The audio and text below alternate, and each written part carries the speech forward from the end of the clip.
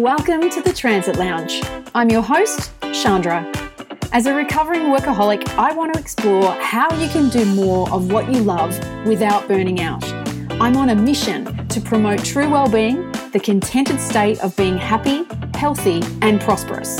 Through interviews with savvy entrepreneurs, authors, and industry experts, we'll share insights, inspiration, and practical tips on how you can be CEO you in the business of your life. Let's go. Hello, Susan. How are you today? Hi, Chandra. I'm good. How are you? I'm very well, although it is a little humid here today, which is not my favourite, so I'm feeling a bit sticky. It's beautiful here in Melbourne today, so thankfully the air quality after all these bushfires is quite good today. Looking forward to chatting with you today. Well, that's fantastic because I'm very excited to be talking with you too, knowing that this conversation is part of the interview series, which is designed to share some stories of real life women who have made significant career change from what they used to do to what they do now, to try and balance out the fact that we tell ourselves very often that once we get to a certain stage or age that it's too late to make change. And I'm wanting to share stories of people who have made a change after 40 and how they did it. And I only know little bits about your story so far, so I can't wait to get into it. But maybe you can start by telling us, what is it that you used to do for work and what do you do now? Sure. So I studied a business degree, and so I majored in accounting. So I worked in corporate for close to 20 years, probably more than 20 years, as a management accountant. Oh, that sounds very fancy. Fancy. It was a lot of work. Corporate's really busy. I was working in FMCG, so everything needed to be done quite speedy. So it was long hours. Mm-hmm. I had my son when I was 39 years old. And when I had him, I went back to work and I felt conflicted. When I was at home, I felt like I needed to be at work hitting deadlines. And when I was at work, I just wanted to be with my son. So I had 9 months of that conflicted time, and I decided, no, I was going to stop work and concentrate on being a mum and being at home with my boy. So I did that, unfortunately 2 weeks later I went to my GP and said, I'm not feeling great. And I said, by the way, my left breast is aching. And she said, let me examine you. And she found a lump in my left breast. Oh, no. So I had to go have tests done. My son had just turned 15 months old. And here I was, it was meant to be a beautiful time where I was spending all this time with my son. And lo and behold, 2 weeks later, I was diagnosed with breast cancer. Oh, my goodness. Susan, that's full on. Yeah. So, here I was at 41 just going, it can't be breast cancer, Mm-hmm. And so I went through 12 months of chemotherapy and treatment, 2 rounds of surgery. And at the end of it, while I was going through chemo, my partner said to me, we've always dreamed of going overseas and living overseas for a few months. Why don't we aim to do that once you finish treatment? So we did plan to do that. And then in the following year, once treatment was all done, we went and lived in Italy for about 3 months. And in fact, it was an amazing time. My son had his third birthday on the Cinque Terre, and he still remembers. Oh, wow. I'll tell you what, Cinque Terre is pretty hard to forget. Oh, yeah. and to be honest, that year my partner travels a fair bit for work anyway, and so my son and I took the opportunity to travel with my partner that year as well, wherever he was going, which was, tough places like San Francisco. Oh, terrible. Yeah, it was just awful. So we probably spent about 6 months of the year travelling that year. And, of course, I was posting photos onto social media. And when we got back at the end of that year, friends and family said, you must take up photography. And I was like, friends and family meant to say that because they meant to like your photos. Yes. But I just thought, no, I'll just sit with that for a while. It was so far away from corporate or, anything really, that I thought, I couldn't really be that creative. But then I, just down the local coffee shop, met this man who was a local resident who was reading a photography magazine, and I struck up a conversation with him, and he was into photography. And he said, why don't you come with me to the local camera club and have a look and see if you're interested? So I did, and I was blown away by photography, and I thought, this is what I want to do. So I actually started, my son was 4 years old by this time, and I started an advanced diploma in photography, of which I have just completed or graduated last year. Oh, congratulations. Thanks very much. So I decided I wasn't going to go back to corporate, especially after treatment and I guess the way I was feeling when I just had my son and returned to work. And what I found halfway through the course is that photography was actually helping me feel good and, in a way, forget about breast cancer. Wow. And so I realised photography was good for my mental health. Unfortunately, when I was 18 months into my course, I had a second diagnosis. Breast cancer came back and decided to be my friend again. So I had to go through another 12 months of chemotherapy and treatment. But what I realised this time is that photography or engaging with the arts was helping me. And so I realised from that point on that photography is where I was meant to be. Susan, you have, in just a few minutes, taken us on a complete emotional roller coaster. And there's so much about what you've already shared that I really just want to dive into and find out more about. But can I ask, how is your health now? Oh, it's great. So that second diagnosis was at the end of 2015. Mm-hmm. And, yeah, I'm great. I'm just about to go through, I have yearly checkups now. Mm-hmm. So everything's good. Oh, so good. So glad to hear that. Thank you.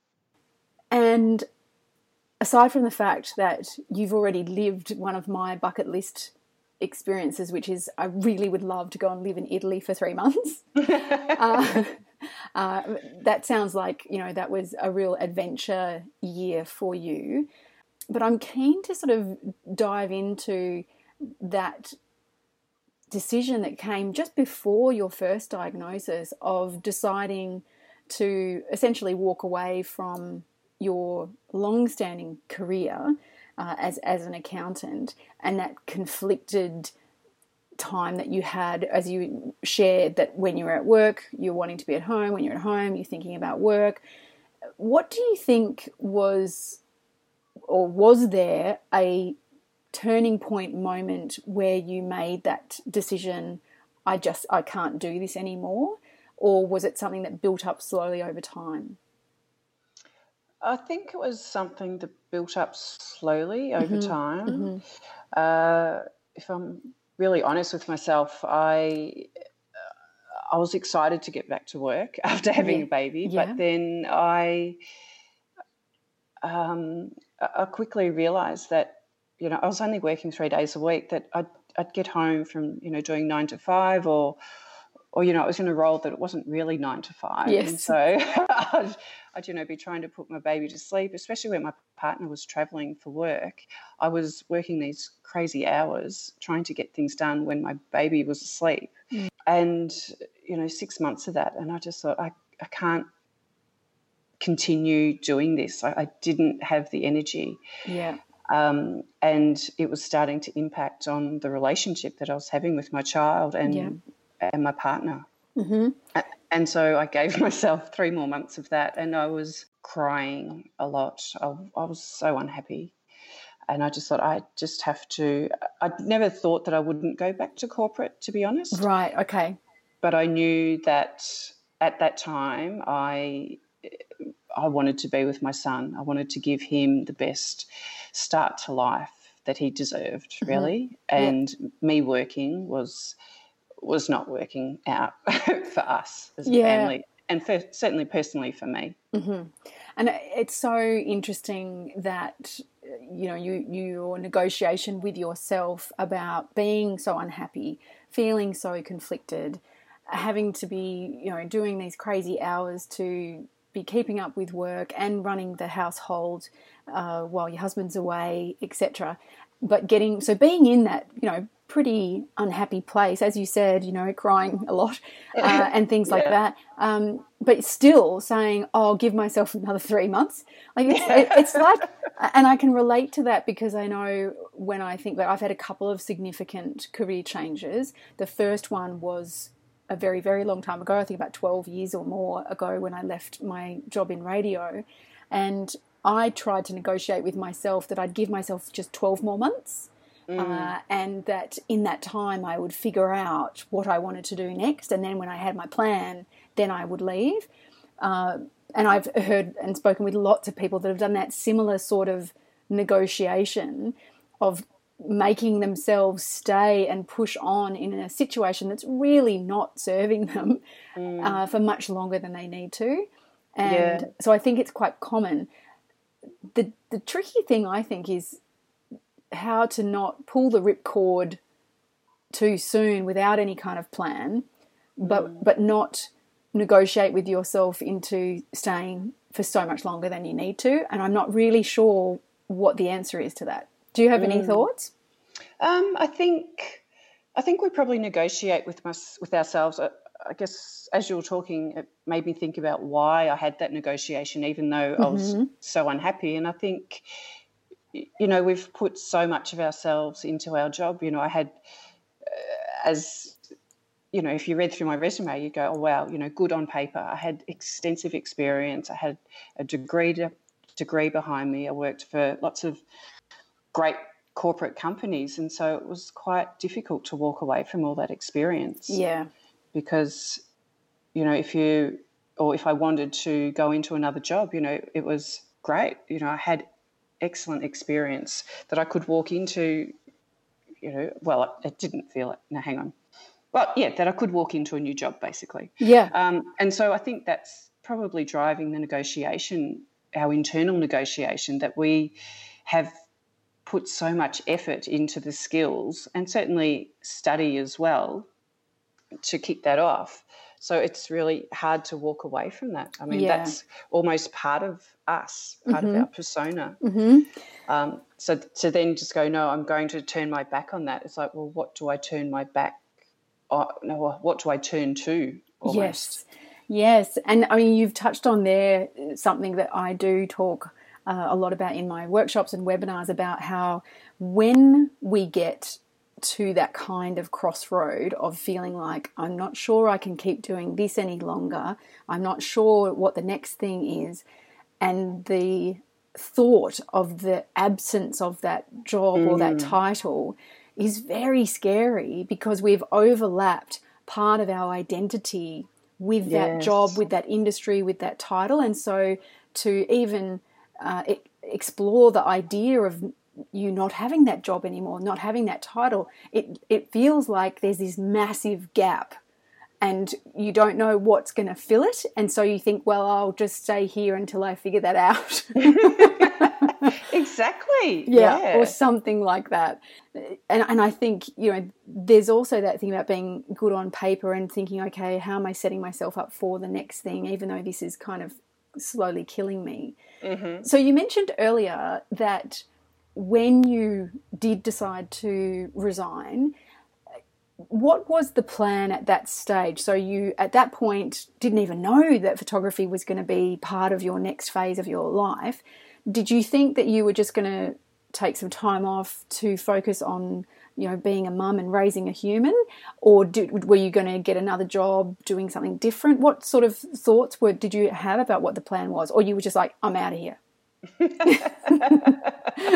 Both.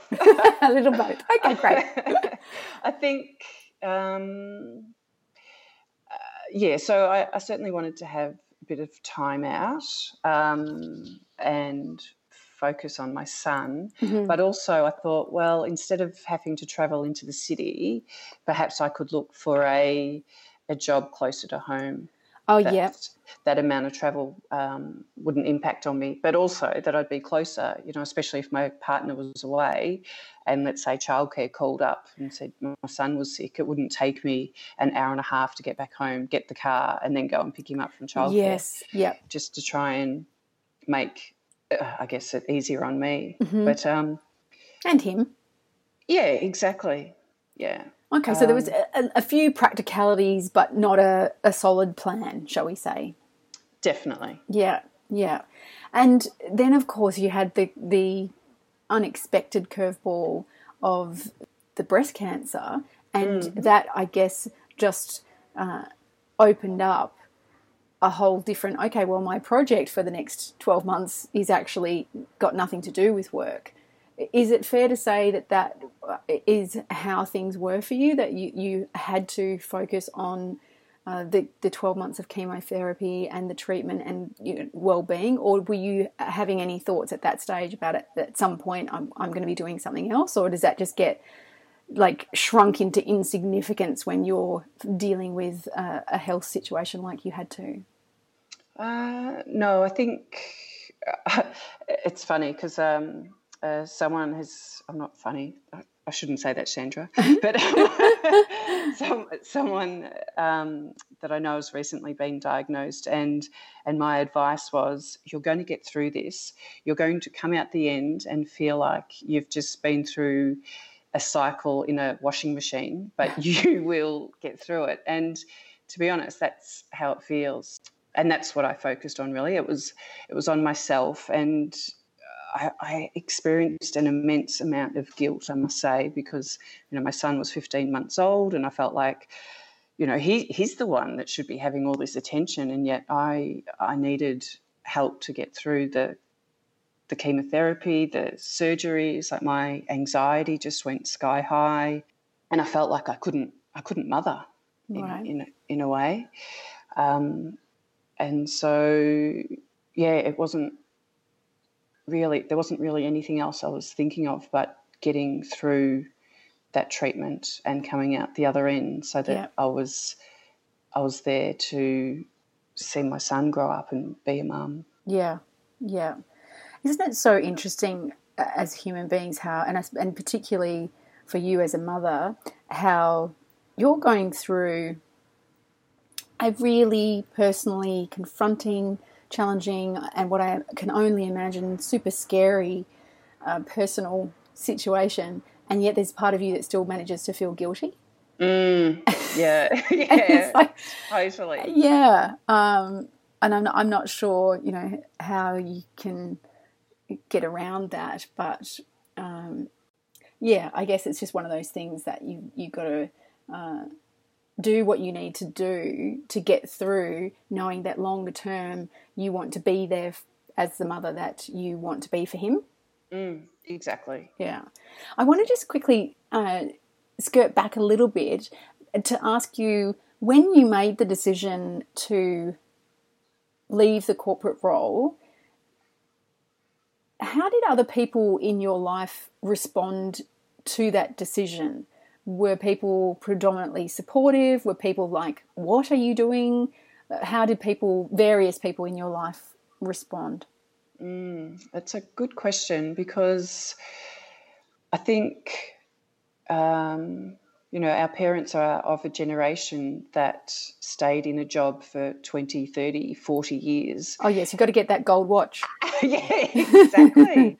And so to be leaving a job after, 9 months of going back to work, I was like, what? Are you sure this is the right thing?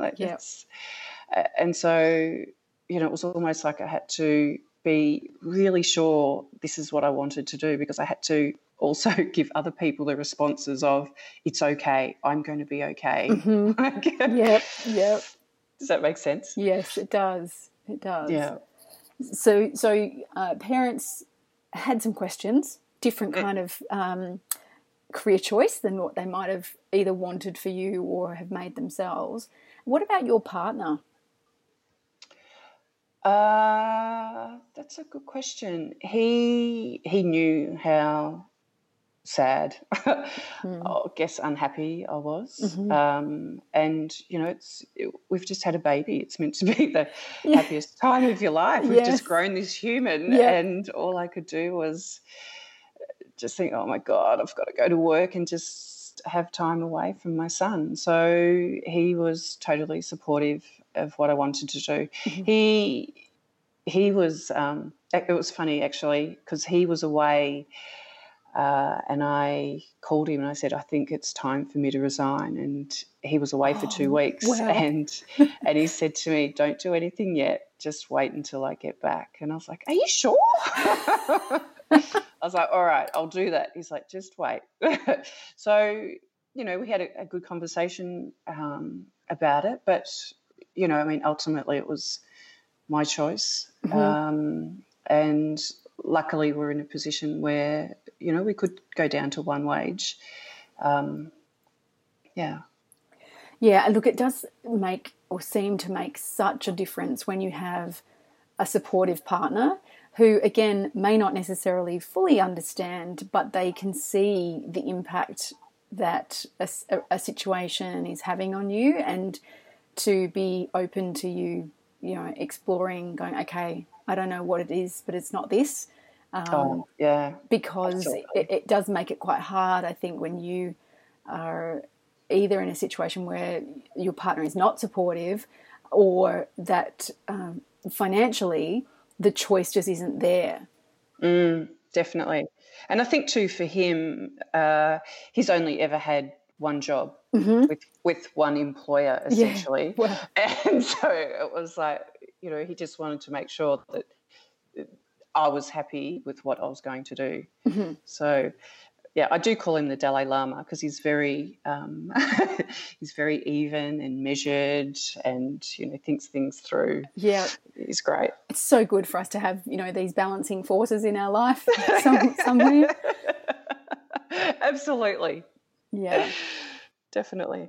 The other part of it, I guess, is that question that kicks in about, well, how do you figure out what's next for you? So there's a client that I'm working with at the moment who had worked in her industry for 15 plus years and was very good and successful in that industry, but it was a pretty toxic culture.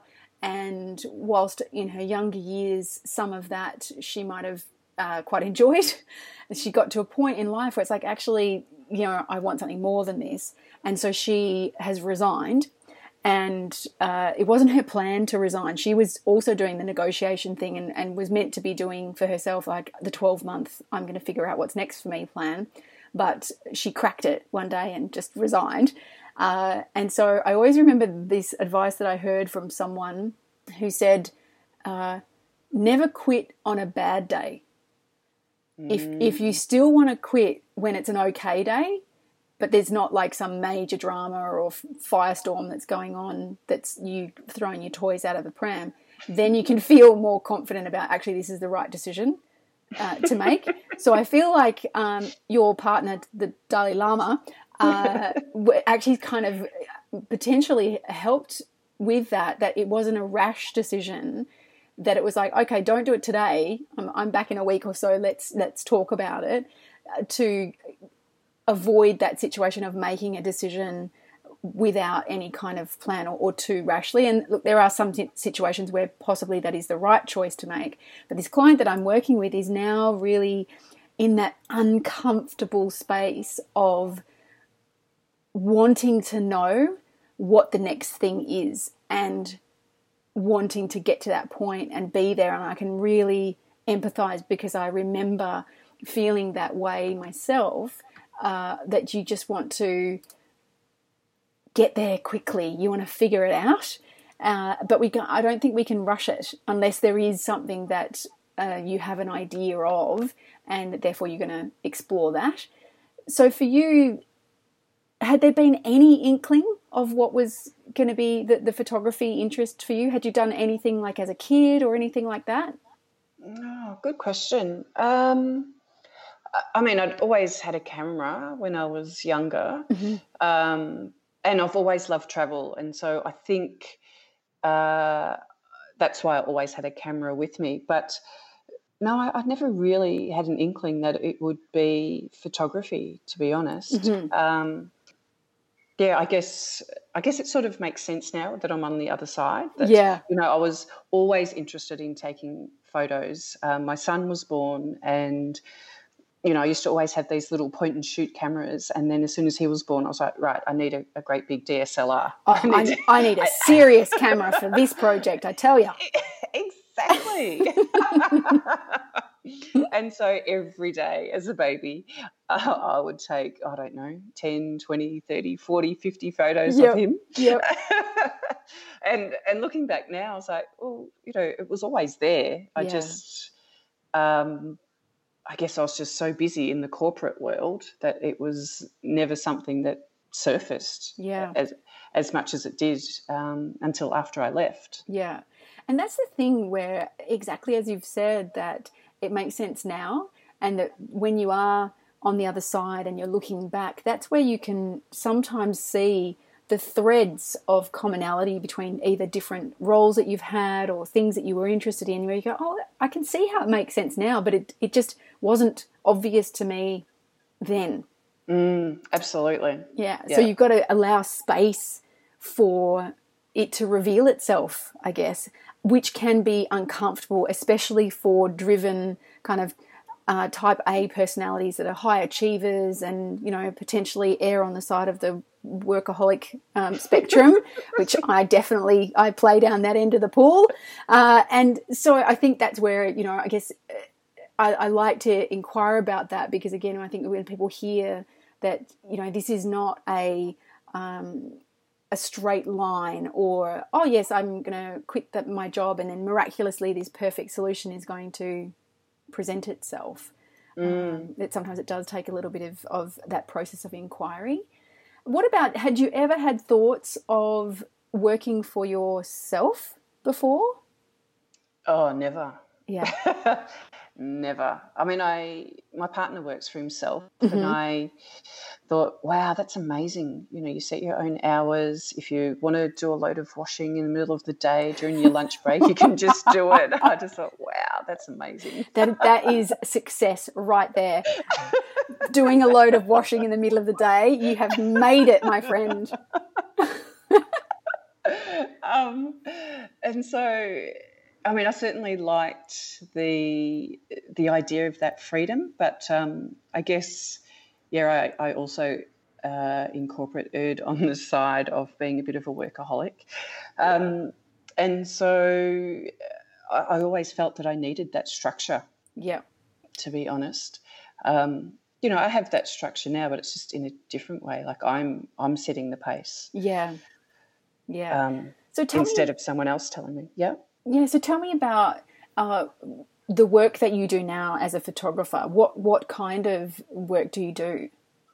Good question. So I was in my second year, actually, of my photography qualification at school, and I thought, right, okay, so I've got 2 years of schooling under my belt now. I want to go out and get paid being a photographer, and I couldn't get any work. And so I thought, oh dear. I know. I was like, oh no, not going to plan. So I thought, how am I going to do this? So I decided to start volunteering. And so I got my experience up that way. And it was a great way to start building my networks in the industry. And also trying different jobs that I liked. So I was being a photography assistant for some photographer friends. I also started volunteering at galleries, and I started expanding and realising that it wasn't just straight photography that I was interested in. Yes, I loved being behind a camera, but I also liked being in a gallery and experiencing art and photography as well. So from that, I realised I wanted to actually combine my business skills with my photography skills, and ideally, so I do work as a photographer now, and I was working for as a newborn photographer for a while. But I just project managed the graduate exhibition actually for school, and it was such an amazing experience. And I realised I didn't have to step away from my corporate or my business skills, that I could actually bring the two together. Yeah. And so that's actually helping me now that I've graduated with my photography business and being a visual artist as well. So I submit work into exhibitions. So at the moment my work is on exhibition at the Linden Art Gallery, which is just in St Kilda. And I do freelance photography for people in the community contact me, or friends will ask me that I've worked with actually in corporate, believe it or not. Yes, yeah. Now that we've all got families, to do family shoots. So I love that actually. I love connecting with the people that I used to work with and seeing them now with their kids. Yeah, seeing a different side of them. Yeah, and having the opportunity to capture moments. It was interesting when I was diagnosed, all I wanted to do was make sure we had photos of us as a family. Yeah. And I feel like that's my drive now. That's why I love photography so much as well, that it captures moments, and it's proof that you exist, that, you know, our children were of a certain age, that we did things together, we created experiences. I love the fact that you have joined these beautiful threads of your past experience and passions to start to create this new work life for yourself that is what it sounds like. It's yours by design, that you're, following where your interests take you. And, even things like I'm not just staying in the laneway of being a traditional photographer with, doing pet photography or newborn photography or whatever, but also, the exhibitions and having your own work and all of those different things, but also the drawing on the business skills, which I imagine would be incredibly beneficial for you and for anyone when you're working for yourself, because it's not just about learning how to be a photographer, for example. There's all of the other aspects of how you run a business, from things like setting your hours and boundaries of when you're available, when you're not available, when you can put the washing on, or you can go for a coffee with a friend or whatever. You still need to be approaching it as a business, because that's what it is. If you want it to be an income generating revenue stream, then it has to be operating like a business. How have you gone adjusting to that? To setting my own structure, is that what you mean? Yeah, and working for yourself rather than being an employee. Wow.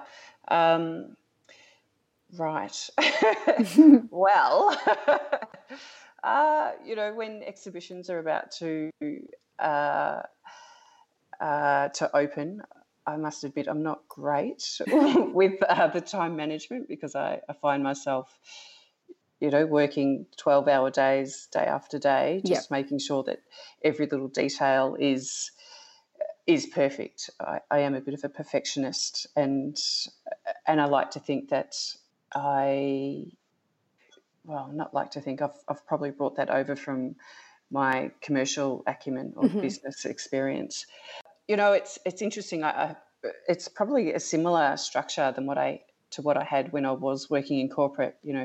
Get up in the morning, get my son ready, get him off to school. I go have a coffee, come home, work, lunch, work, pick him up from school, and pretty much that's it. Mm-hmm. Like I try and make sure that I get as much work as I can done during the hours that my boy is at school. Yep. And then if I do need to do more work at night, which is, especially around exhibition openings, I'll wait until he goes to bed and then get back to the computer and do work then. Yeah. And look, I think that, don't be hard on yourself about the fact that, when you're coming up to an exhibition, then of course it's a project, it's a peak moment. And as long as you're not operating at that level too often, then, that's part of the ebb and flow of being in business, I think. So, it's also, I think, about clarifying for yourself about what you want your business to look like. And I've had a few conversations recently with people who have different opinions about, what a business is or needs to be. And the stance that I take, or the view that I have, is that it doesn't matter whether you want to build your business to have a team of 25 people with branches in every state in Australia or overseas, and you're really looking at that kind of much bigger footprint as a business, or if all you want to do is to be doing work that's meaningful to you, that brings in a comfortable or a healthy revenue that helps you continue your love for travel, and you're contributing to the household, and you don't want to have any employees, or you might have some part-time virtual assistants and things. There's a whole spectrum of what a business can look like, and I don't feel like any one is more valid than the other. But do you have any thoughts about, when you think about what this business could be, about what it might look like for you? Well, so it's interesting because I signed up to my photography qualification just year on year, and so it took me 4 years to complete it. And I just, at the end of every year, just kept on saying, I'm just going to keep on doing it as long as it remains fun. And to be honest, I feel like that's how I'm approaching my photography now, and the business that just is, I guess, organically coming in. It's like, well, I guess what am I saying, Sandra? I'll reflect back what I think you're saying. And what I think you're saying is that you don't necessarily have this 10-year plan for the business. What you do have is a inner drive of, as long as this feels fun, as long as this feels good to me, I'm going to keep going. But I'm also not overly attached that if something else comes up that I'm then drawn to, that you're not going to go, well, I can't do that because I'm a photographer now. True. Definitely. Yeah. There you go. That's what you think about that. Nice words. Thanks. It's so true, because I feel like, with the diagnosis and experience that I went through with treatment, like I don't want to end up in an awful job again after going through such an experience. Yeah. And so I don't want to feel like I'm pegged into something that I then have to go, oh, well, I've created this, so I have to stick at it because, again, what are the options? Yeah, I'm stuck here now. And look, that I think is a great takeout, because I feel like that can be the very thing that keeps people stuck in their corporate job in the first place, that they feel like, oh, well, I've done this for 15 years. What else can I really do? It's too late for me now. There's no point changing now, so I'll just stay in this place. Yeah. And I think I want to be giving people a rev up that if you've got a little inkling around wanting to maybe do something of your own, working for yourself, that you don't have to look at it as, I've got to have the perfect plan, I've got to get it all mapped out and know everything before I get started, but to be getting started, and to also know that it will evolve, it will iterate as you get more information, in much the same way as you described that, you were doing the volunteer work, which got you great exposure to building your network, expanding your insights and experience with different types of businesses, different types of photography, and it got you into galleries. Now, you might not have discovered that part of what you love if you had just gone, here's my laneway, I'm a photographer, people book me and I take photographs. Yes, so definitely. I think exploring those different aspects and keeping that sense of curiosity is a great thing to keep fostering. Absolutely. Yeah. So, Susan, for people who want to find out more about your work or, maybe see your exhibitions that are coming up, what's the best way for people to connect with you? Yeah, sure. So I'm on social media and I'm on Instagram where I post work in progress. Oh, great. So I've just been away to India, so post images from my travels as well. I feel like if I follow you on Instagram, I'm just going to be envious the whole time. Is that true? I don't travel that much, but I do love to travel. My young son starting school certainly clipped my wings. But Yes. So on Instagram, I'm Susan Brunialti, so one word, SusanBrunialti. And I also have a Facebook page, which is La Luce Photography. So La Luce means the light in Italian. Oh, so gorgeous. La Luce Photography by Susan Brunialti. Yeah, love it. And I will make sure that I include those links in the show notes so people can just click on that and find you and connect and have a look at your work and connect with you from there. Oh, great. What I wanted to just, before we finish up, I want to know, is there anything from a business perspective and working for yourself perspective, is there anything that you would say has been one of the biggest challenges that you've had to face or overcome with making that transition to working for yourself? Sure. I think the challenge is, how do you get experience when you've got none? Yes. That whole chicken and egg thing, isn't it? Yeah, you know you can do the job. I think you get into your 40s and you've got a lot of life experience. You know that if you've got a problem that you're resourceful, you can work out how to do it. But going into a job with zero experience or going into a job interview with zero experience, that other person doesn't know anything about you. Mm. And so I think that has been my personal biggest challenge, getting the experience so that I can even get a job interview or someone to even go, yeah, okay, we'll have a look, or we'll even consider you for a job. Yep. And that still applies, or can I check with you, do you think that still applies when you talk about a job as a project or pitching for a client work rather than just a job interview situation? Yes. Yeah. I think sometimes people think, oh, when you work for yourself, it's totally different. You don't have to do interviews and all of that. But it's just packaged up in a slightly different way, but you're still having to pitch yourself or put yourself forward. And it links back, I think, to something you talked about with the importance of building your network. Absolutely. Yeah, definitely. I mean, people say, oh, yeah, great, I need an event photographer. Show me your folio. And it's like, well, if you haven't done event photography before and you've only got newborns and families, but you know that you love people and social situations and you want to do event photography, like where or how do you get the folios to go out and get paid to do these jobs? Yes.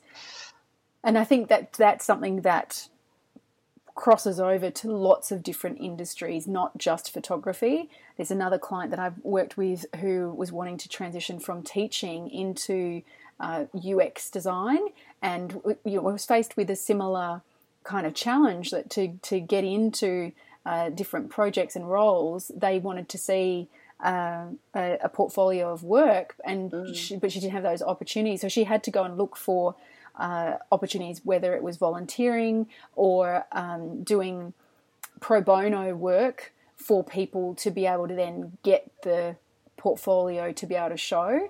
And I think that links to one of the big challenges that I see for a lot of people. It doesn't sound like it was the case for you, but that one of the big handbrakes that keeps people stuck doing something that's not really fulfilling for them anymore is the financial side of things, and that knowing that it's going to potentially take some time to build up a client base, to build up some experience.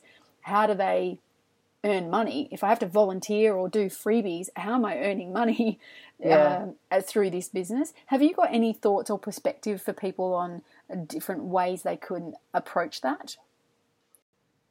Sort of challenges me a bit because it's not, I guess, the path that I've gone down.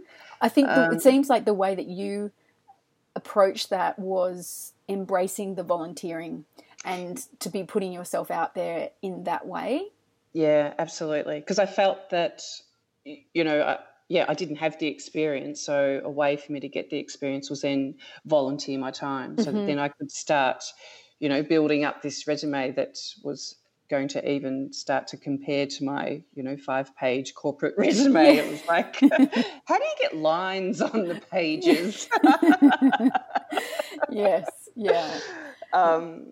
So and you know what, I started volunteering at a gallery, and then I think it was 6 or 8 months later they asked me to put in my resume to be a casual gallery assistant there anyway. So volunteer jobs or roles do and can lead to paid work. Yes, for sure. I'm so glad you mentioned that, because it leads into another avenue that I think for some people can be a way to go if they're trying to figure out what might be next for them, they're not quite sure, is to take that experimental approach, to be curious about things that they might be interested in, but maybe they've thought it was just a hobby, or just exploring without too much attachment, to be starting to look for these opportunities whilst you're still working. And I know that for some people that can be challenging because they're potentially feeling like, well, I'm already working killer hours, I come home, I've got no energy left, or on the weekends I just want to flop on the couch or be with the family. But it can be a really good way to start to build your network up and get some experience and some connections before you pull the ripcord on the income that you're used to. Yeah, absolutely. Yeah. So I think that is part of working out what is your exit strategy going to be, and is it the pull the ripcord, I'm out and I'll figure it out on the way down, or is it I'm going to give myself these 3 months, these 6 months, these 12 months, whatever the negotiation is, and how do you give yourself some deadlines and some accountability to actually do the things that you need to do to get started with figuring these things out, so that you don't just land with a thump on the other side of resigning, hoping that something's going to miraculously just land in your lap and be instantly successful. Yeah, absolutely. It's a tricky situation. Like you say, you're working crazy hours, you're probably really miserable in a job, and you're like, oh, right, so now I've got to somehow get the energy to get some experience to do a new career. But at the same time, as one door closes, so the saying goes, another one opens. So you don't know what's going to happen when you start looking at different avenues. And I think too that it can be a source of more energy as well, and certainly happiness that you start to make that break. And I think taking control again as well, instead of feeling like you're trapped in this role with this company that you're just really not excited about getting up and going to every day. Yeah. And I think you're right that it's like they talk about the separate dessert stomach, but I feel it's like a different energy source when you're working on something that actually either feeds a creative side of you that you don't normally have an outlet for, or that it is just something that you're really fascinated by or interested in, that you can tap into that different energy store that you just don't have when you're in your work situation doing the same old, dealing with, a boss who's hideous or steals your ideas or, micromanages or whatever the cultural things it might be that you're dealing with. To actually direct your energy towards something very different can be energizing. Yeah, stimulating, motivating, yeah. Definitely. And I think whilst I didn't do it this way, because I did the extended, delayed ripcord approach, if we call it that. But I think that there's more and more, particularly women, that are exploring a side gig as a bit of a baby steps approach to see, okay, could this be something that I could do as a full-time work replacement, whilst they're still in a situation where they've got a job and they've got that consistency of income coming in, and things like that. And that can be, for some people, a good way to go. For others, they just never get it off the ground because they're not able to direct enough time and energy and resource into it. And that can sometimes be where you need some kind of external accountability to guide you and to, create some deadlines around when things are going to happen, because otherwise the time just drifts. And before you know it, it's another year's gone and you're no clearer about what's next. Or happier, yeah. Or happier, or healthier, when really what we just all need to do is go to cafes, drink coffee, and look at magazines that people are looking at the table next to us, because that's what worked for you, right? Yeah, pretty much. Absolutely.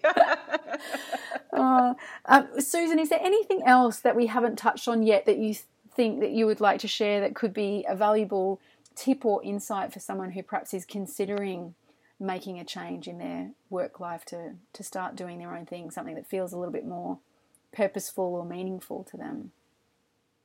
I guess I would say, yeah, if it's a desire, if it's an inkling, if it's something that you've felt like you've wanted to do and you've come into your 40s, I just think just do it. Yeah.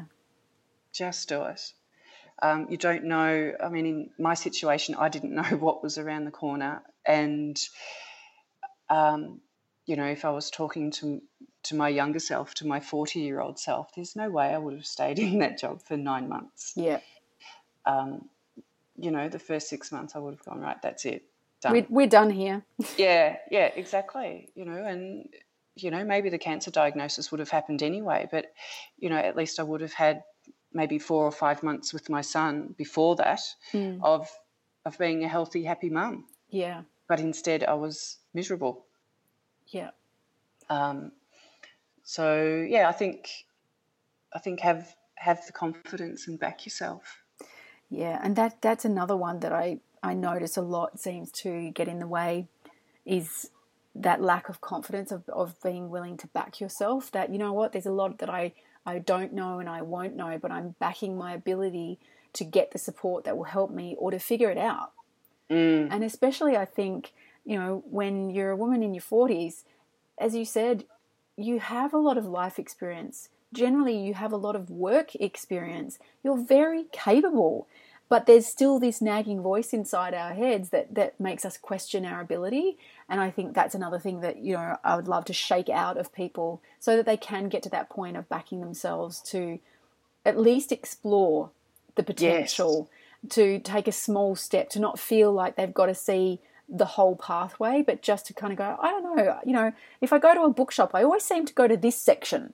Or, do you know what I mean? It's those kinds of inquiries of noticing your own interests that when you get so swallowed up by a job, especially a high level management role in a corporate environment that demands its pound of flesh, we can get so lost in that we forget, and to start to just open up the doors of curiosity to see what reveals itself, of what other things that you're interested in, or that if you're going to go and buy a book or pick up a book, what sort of book would it be? What's it about? What are the things that you tend to have passionate conversations with people about that other people don't seem to care about as much as you do?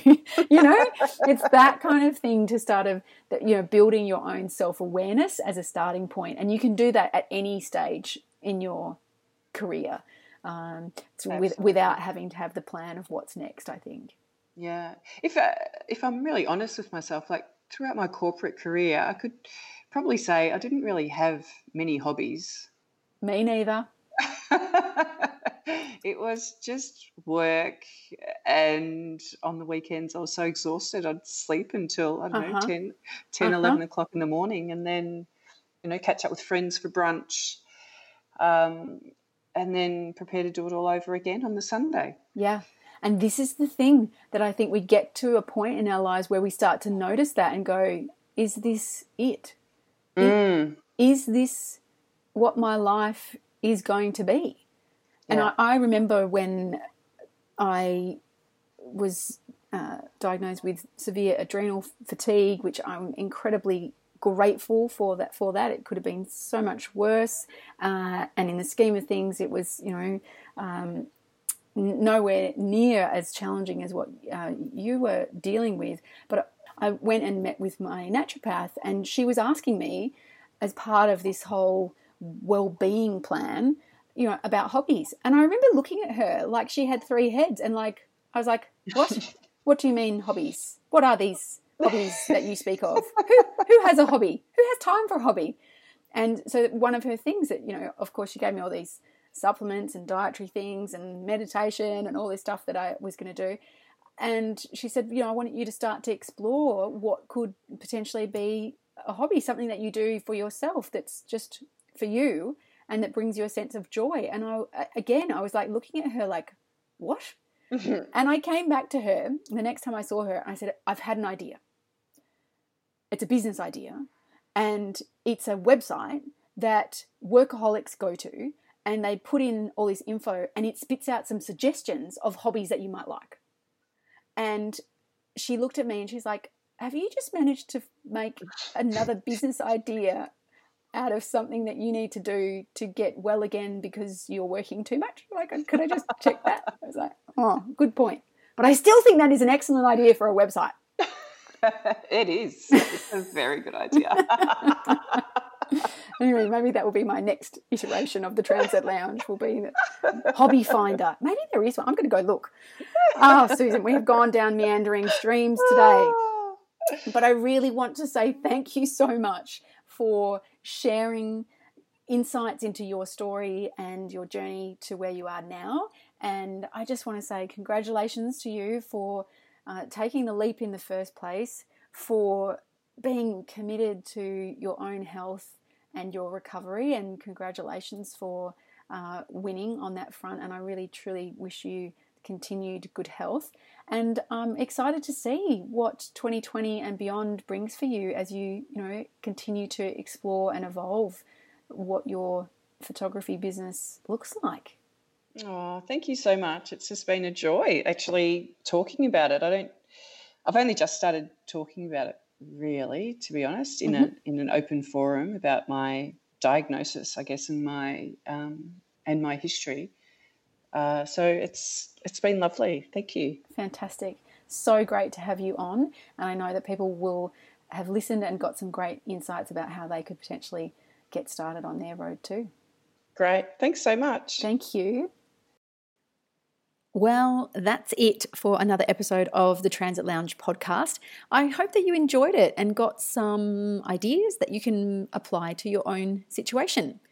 And if you are considering working for yourself and you feel like your money situation is a factor and is potentially holding you back from making any moves in that direction, then you can go and download my free Money Breakthrough quiz, which is designed especially for women wanting to transition from a successful career into starting their own business and working for themselves.